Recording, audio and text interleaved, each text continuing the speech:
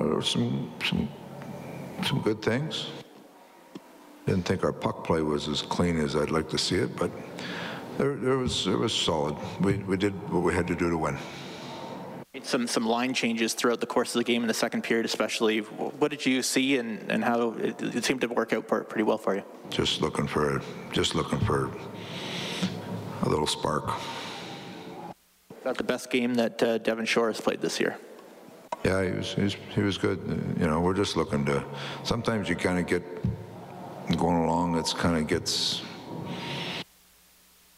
You're in too much of a rhythm. Sometimes you just got to shake it up a little bit. And so we just kind of flipped a few guys around. Devon was one of the guys we flipped around and jumped in with Fogle and Cass, and he was good. Dave, you mentioned you didn't like your puck control tonight yet. Ingram, well, and Zach Hyman, you stoned them twice, and you actually, I know you ended up with 4 goals and then the empty netter, but you actually created a lot of other quality chances that their goalie kind of stoned some of your guys on. Yeah, we did. Just more the puck play out of our end, just not coming out clean, jamming a lot of stuff up the wall and D-to-D stuff, flipping it around, and just we bring trouble on ourselves sometimes. So that's an area we have to clean up a little bit. Just a couple points on Leon. He's got the hat trick on his stick and he dishes over to a teammate.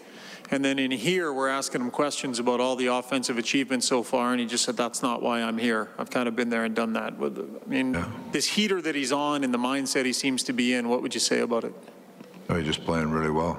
I mean, all our top guys, if you look at it, they played pretty well all year. You know, the leadership group is, they're a really committed group, and they, you know, their expectations of themselves are very high, but they understand the role they play on our team also. So they show up and they want to play. And both Connor and Leon have played very well that way. They're leading the charge on the offense. And you look at the points that Nuge is putting up also. Nuge is not scoring, but he's making an awful lot of good plays. So that's, you know, the forward group, we're finding ways to chip in, but certainly Draisaitl and McDavid are, you know, at the forefront of it.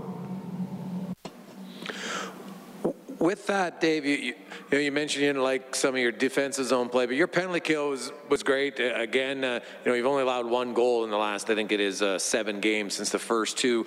You've had a lot of changes on your penalty kill. Are you surprised at all by how quickly everybody's come together and your penalty kill is hovering around 90%? No, you know, I would say Jimmy Playfair does a great job with our guys. They're pretty dialed in. You know, it takes a little bit at the start to get a feel for who, you know, just chemistry with pairs, chemistry with D-men. You know, we added a couple of new D-men to that mix, and then even Bouchard was kind of new. So there's a couple things, you know, with when players come from other teams, there's little tweaks you make. So it took a little bit to get everybody up to speed, but I mean, our guys both our special teams have been really good, but you need, for penalty kill, you have to have a good plan in place, you have to have smart players, and you have to have a goaltender that'll make some saves for you. And we've had, you know, knock on wood, we've been pretty good with all 3. Dave, is there a tendency with Mikko going so well that even if Mike might be ready on Friday, he just keeps winning, so why would you change? Well, Mike's a good goalie too. We'll see if he's ready or not. You know, Mikko, we like the way he's playing. If we got to get, especially the rest of this month, you look at the calendar, we need 2 guys up and going. So if we can get Schmitty up and going, if he's ready, we'll get him up and going. If not, Koski will be back in there, and he's playing very well.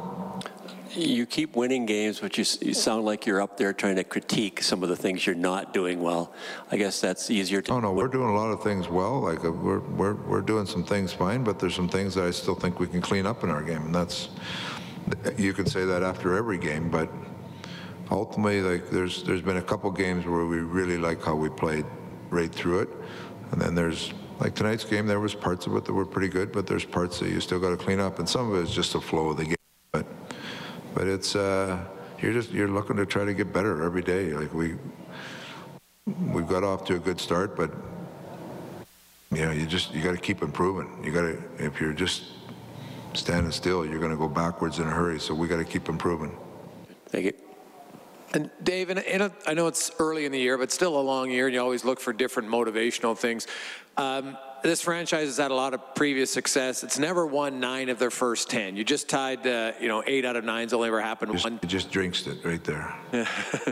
Well, no, but do you mention those things to a group to say, hey, here's like we have an opportunity to do something no one has ever done in this organization? I'm not normally. I wouldn't, because most of the time you guys say it all, they read it all, they know it all before they come in anyway. But I'm more focused on how we're going to win that game right there. And we've done some things in the games leading up to this that we know we have to do. We got a real good Rangers team coming in here, so we'll be focused on that. The record will take care of itself if we play well.